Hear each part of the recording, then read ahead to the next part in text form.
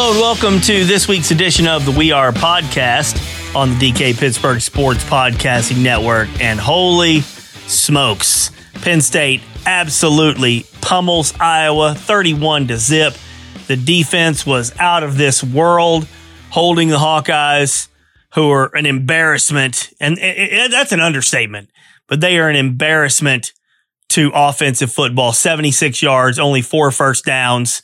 Really only 2 first downs while the game, while Penn State's starting defenders were in there. Just an incredible defensive performance by Penn State and an incredibly horrific offensive performance by Iowa. So when you think about where Penn State is right now, 4-0, with a really easy part of the schedule coming up here the next 3 weeks, they go to Northwestern this weekend. They're favored by 26 points over the Wildcats. Then you've got a bye week, and then you've got a home game against UMass.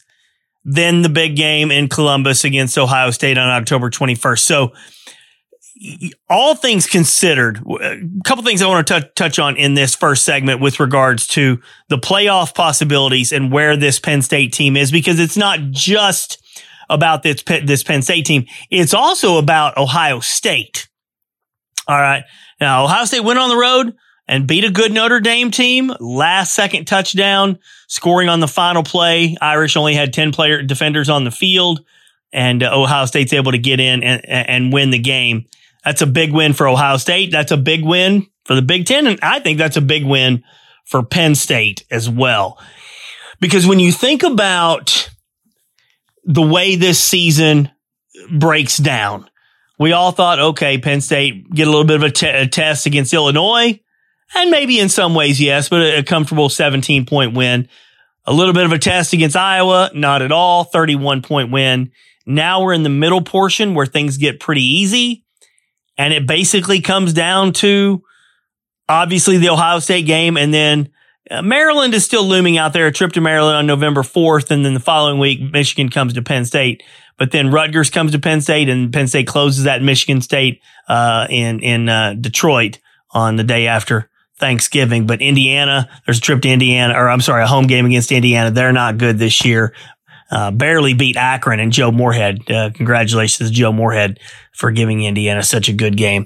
But when you think about Penn State, a lot of you thought 11-1 at the beginning of the year, hoping for 11-1 at the beginning of the year and a playoff berth.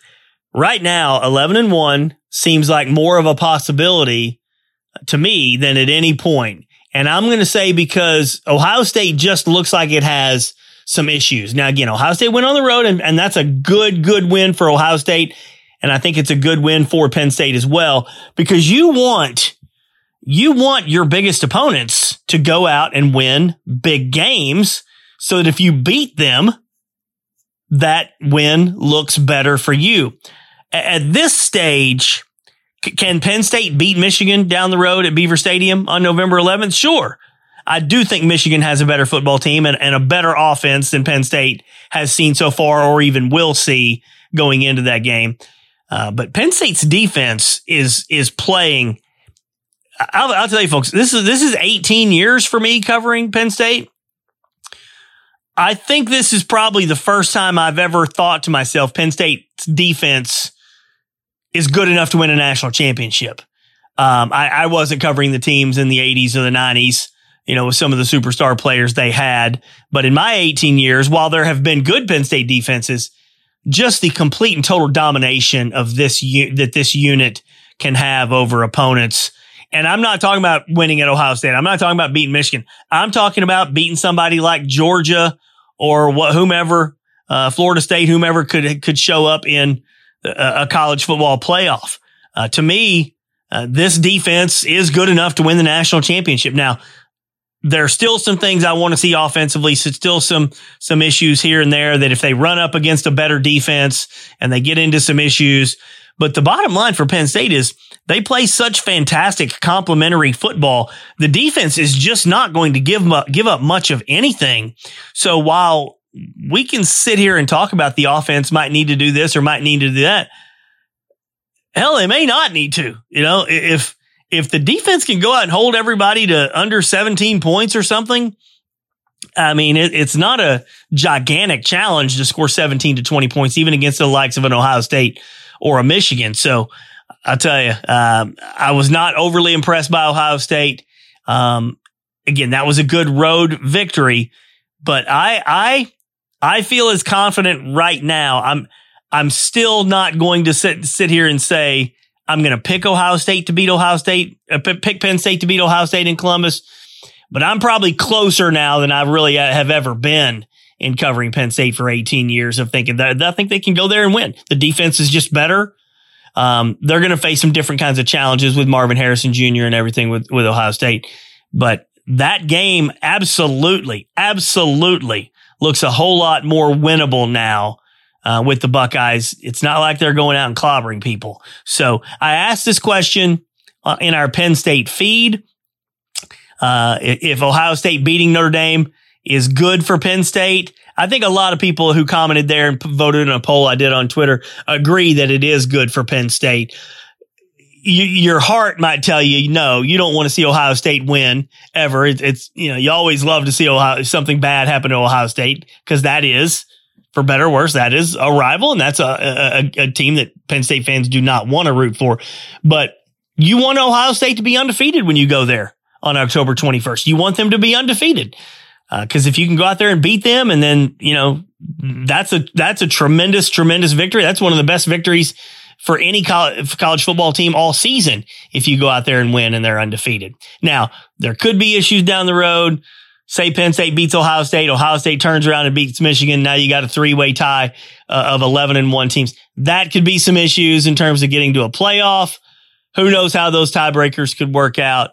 But, I mean, hey, look, at this stage right now, still, I think you want to go to Columbus and have them be undefeated. By the way, Michigan hosts Ohio State this year. So what I see is Penn State's best scenario, obviously outside of going undefeated.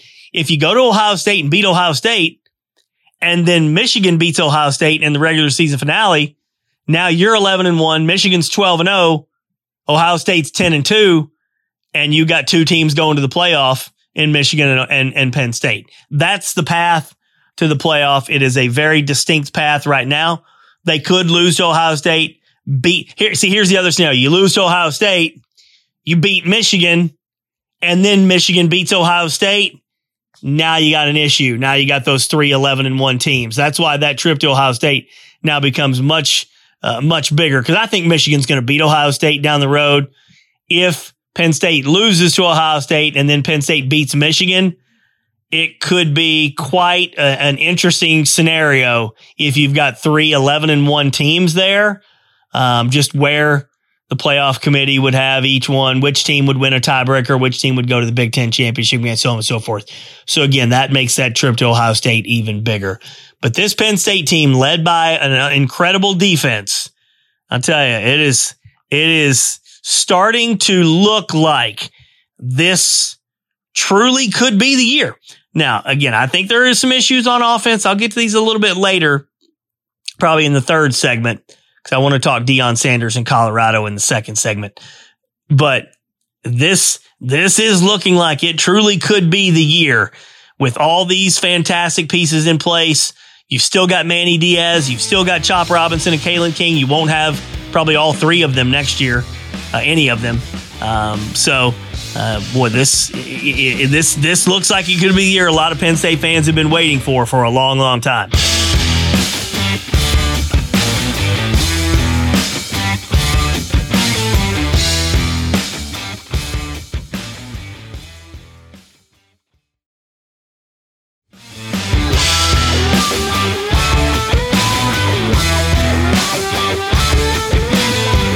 All right, so I want to get into Deion Sanders and the Colorado Buffaloes. This is an interesting discussion on a lot of levels, because I will start by saying the Colorado situation and Coach Prime have been really good for college football with regards to interest level, casual sports fans paying more attention.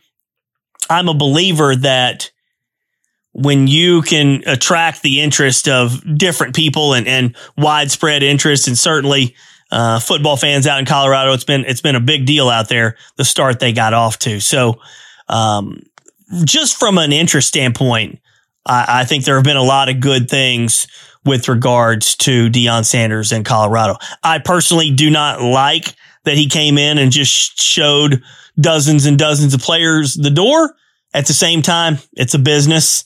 You know what? We can sit here and say, well, that would have never happened before. But hey, there's all kinds of stories throughout history of Joe Paterno, telling a young man, hey, it's not going to work out for you, maybe. And when players leave, it never caught the widespread interest of going in and telling your team in a team meeting, basically, you guys stink and you should all leave. But these kinds of discussions have been going on in college football for a long time. And quite frankly, Colorado was terrible last year. They were 1-11. Deion Sanders wanted to come in and get better players. Hey, that's the way things work. The players can all leave into the portal now. If a new coach comes in and thinks the players aren't good enough, look, I really don't have a lot of problem with it. I really don't even have a lot of problem with the way he did it. Kind of callous, but this is a professional business, as you've probably heard me say for a long, long time. Now, here's where my view of the discussion changes a little bit, because I still don't think Colorado is very good. I think Shedeur Sanders is very talented. Obviously, Travis Hunter is very talented, and he was injured, did not play against Oregon, and they got destroyed by Oregon. It was 35-0 at the half, and Oregon destroyed them over the weekend. Did that surprise me? Absolutely not, because I don't think Colorado's real good. And they're a 25-point underdog this week at home, 24-point underdog at home against USC. So USC is probably going to throttle them as well. Colorado just doesn't have a full team. Okay. They don't have great linemen. They don't have great depth. All these things we talk about with Penn State and James Franklin all the time. Depth, great defense. I mean, Colorado's got good skill position guys, and they've got a pretty good plan, but I just don't think they have a great team. And so I do take some issue with all of this attention that was placed on really kind of a fluky situation. Yeah, they beat TCU, and TCU was in the national championship game last year, but TCU lost a ton of players. It wasn't the same TCU team. Colorado probably should have lost to Colorado State, which kind of blew that game with all kinds of penalties. So the thing is, Colorado was never really as good as all of the attention would have made you believe. And so if you're a casual fan and you just want to tune in for the, kind of the circus show of what's going on with Deion and everything, you could pay attention to them. But ultimately in football, you got to have a good team. You can't just talk and just think that's going to keep people interested. You've got to have a good football team. And I just don't think they have a good enough football team to warrant anywhere near the kind of attention that they're getting. I'm going to tread lightly on this for a little bit. I don't get into these subjects a whole lot just simply because, hey, look, I will flat out tell you, I'm a 49-year-old white man. I've lived kind of a middle class white male privileged life my whole life. I cannot relate to a lot of things that African-American athletes and people in the population have dealt with throughout their lives. The social injustice, the terrible injustices they've had absolutely have been appalling. But me personally, I have not been able to relate to them specifically myself. And so I don't like to get into a lot of these kind of race baiting issues. It's just not something I'm comfortable talking about. But I'm also uncomfortable the way this storyline has played out with Deion Sanders and the criticism that he has taken, because it's kind of turned into this whole concept of there's a belief out there that you've got a proud, outspoken African-American man, and people are interested in what he has to say because it's kind of showy and everything like that. But they're not comfortable hearing from a proud, outspoken, loud, vocal African-American man. And so it's turned into this little bit of a race thing.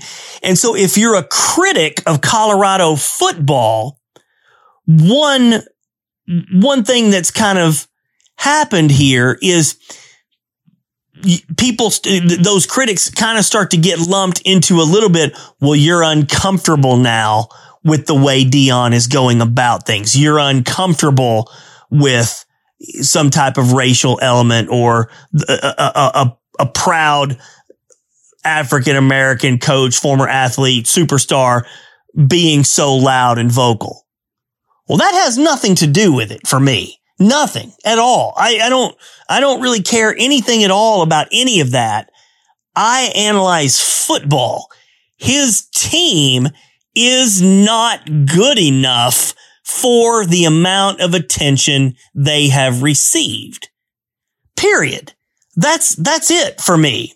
It has nothing to do with anything else. They are not anywhere near as good of a football team as all of the attention and notoriety would make you think that they are. The fact that they got destroyed in the first half by Colorado, 35-0, that wasn't surprising at all. Oregon up 35-0 at the half. That's not surprising at all. Oregon has had fantastic talent for years and years and years. Now they've underachieved once they've gotten in some big stages themselves, but Oregon has a program that's been one of the better programs in the country for a long time. All right. And USC, they're going to play USC in the reigning Heisman Trophy winner, Caleb Williams, this week. And again, that's a 24-point line. I fully expect USC to crush Colorado because I just don't think Colorado has anywhere near a complete enough team. So if you see what I'm getting at with, I just wish in anything in life, I wish we could just judge and analyze things based on the reality of, are you good enough? Are you not good enough? Or are you qualified enough? Are you not qualified enough? I hate that so many things come down to racial issues and this notion that if you're somehow a critic of Colorado and Deion Sanders and the way he's done things, that there's some hint or suggestion there that all the critics are just uncomfortable with Deion and because he's a successful African-American man. Nothing to do with it whatsoever for me. Zero to do with it. They just simply are not anywhere near as good of a football team as all of this notoriety and attention would suggest, which is that they're getting. And quite frankly, I think the rest of the country is going to see that as the season goes on. Now, can Deion really get it going there and turn them into a consistent and proven winner? Well, you know what? He's got his son for one more year. He's got Travis Hunter for one more year. And you would think next year Colorado could be pretty good and be entertaining. But after that, you know, he was able to take some of these key players, including those two stars from Jackson State out to Colorado. What's going to happen to Colorado's recruiting after that? You know, is he going to be able to get not just a flashy skill guy here and there? Because again, Saturday against Iowa proved this from a Penn State perspective. It's not just about one or two or three or four flashy skill guys. It's about having dominant players and depth and building it year after year after year after year with different kinds of players. So can Deion Sanders truly pull that off at Colorado? No, I don't think so. I just don't think so. They are an interesting story, and they have been an interesting story. And the way he went about doing things out in Boulder were certainly unorthodox. But me personally, for the amount of attention they get, I think it's ludicrous because they're just not a good enough football team to warrant that attention.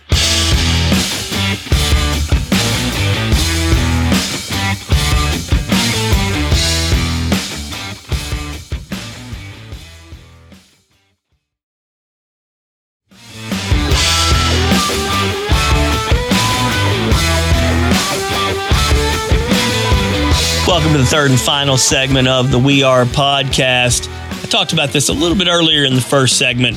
some issues maybe that the Penn State team is still going to have to figure out, because I do think they've got a national championship caliber defense. The offense, I talked a lot about this last week with the wide receivers and the explosive plays. We're still not seeing that. We still didn't see that against Iowa. It didn't matter because Iowa's defense or offense is putrid. Penn State ran 97 plays, which is a staggering number. Iowa ran 33. If you think about that, 97 plays to 33 plays, 45 minutes time of possession. It was just incredible, including the third quarter where Penn State had the ball for 13 minutes and 45 seconds. I just still think, when you go to an Ohio State, you play against a Michigan, their defense is not going to let you go on long drives like Penn State was able to do, especially starting the third quarter, 15 plays, 75 yards, 6 minutes and 40 seconds. That was a terrific drive that really kind of sucked a lot of life out of Iowa, which was only down 10-0 at the time. I still think they've got to get the explosive play situation going. They've got to send some receivers deep. But the bottom line is Drew Aller's thrown, I think, 125 passes this season, no interceptions. We tend to think of a game manager, the phrase game manager, that is a negative phrase. We tend to think of game manager as Trent Dilfer when he won the Super Bowl with that great Ravens defense back in the day. And right now, it is fascinating that Drew Aller, this 5-star quarterback, number one quarterback recruit in the country, playing very well, protecting the ball, doing everything poised and all that stuff. But it's not like he's lighting it up or even being asked to light it up. He's basically just being asked to be a game manager, which is fascinating in and of itself, that you've got the number 6 team in the country this week in the AP poll. They're up to number 6. And the offense still does not have to just come out and blow people away. Yes, they scored 31 points. Yes, it's 11 consecutive games with at least 30, which is the longest streak in the nation. But do you get the sense when you're watching Penn State's offense that you're watching some, just a dynamic, fantastic unit? I mean, I don't. I give Drew Aller all the credit for playing with such poise and such composure and not turning the ball over, which is extremely, extremely important. As I talked about a lot last week, the season comes down to Ohio State. It comes down to Michigan, those two games. What will the offense be able to do against those two levels of defense? So it hasn't mattered so far. Now we've got the stretch here of Northwestern and then a bye, then UMass, a very easy and comfortable 3-week stretch before Ohio State to work on a lot of things. One thing else, other than the wide receivers, one other thing is the running game. We still have not seen Nicholas Singleton break off a long run. At this stage, Kaytron Allen, quite frankly, looks like the better every down running back. He's out rushing Nicholas Singleton on the season. And unless Nick is able to get, some big gains, would it really be all that surprising if Kaytron Allen ends up leading the team in rushing over Nicholas Singleton? That's wild, because Nick has obviously garnered so much of the attention. But I do still think they've got to get the running game figured out a little bit more, getting some explosive plays, some longer plays out of the running game. Just make things easier, so you're not needing 12, 14 play drives to score. If you can get some big explosive plays. I'm looking up the stats here. My internet connection is a little slower, but through 4 games, Kaytron Allen leading the way with 280 yards rushing, averaging 4.4 per carry. Nicholas Singleton, 203 yards, only averaging 3.8 yards per carry. I mean, so if I know I asked this question going in, who will end up being the better running back this year? And almost unanimously, people thought Nicholas Singleton, the higher pedigree back. But what if it is Kaytron Allen? So those are some things. The kicking game, obviously, Alex Felkins kicked one long field goal, missed another one. They're just going to have to be not just consistent, but outstanding in that, because to beat an Ohio State comes down to a one possession kind of game. To beat a Michigan, maybe a one possession kind of game, those field goals are going to have to come into play. So 4-0, certainly looking terrific. better than terrific, just phenomenal on defense. Is the offense, special teams, are they good enough to get into a playoff and make noise and maybe win it all? At this stage, I would say no. But you don't just look at things in a vacuum or in a bubble. It's not just about the offense. If the defense is truly good enough to win a national championship, maybe they could go into a game against, say, a Georgia and only need 23, 27 points. Could Penn State's offense manage that kind of production against a Georgia? Maybe even less. Although typically those playoff and national championship games that you got to get into the high 30s or 40s to be able to win even at that level. And right now, I just don't think Penn State can do that offensively, but maybe as good as Penn State's defense is, that wouldn't even be necessary way down the road. That's looking very far ahead, but here we are, 4-0. Very comfortable, easy 3-week stretch here coming up with Northwestern, then the bye, and UMass. This season is unfolding in a very, very interesting and exciting way if you're a Penn State fan. And we'll see how it goes here with that trip to Columbus in a month. All right, that's going to wrap things up for me on this week's podcast. Appreciate everybody for tuning in. As always, you want to leave a comment in the comments section about any of my takes, including the Deion Sanders and Colorado stuff. I'd love to hear your thoughts. Thanks, everybody. Talk to you next week.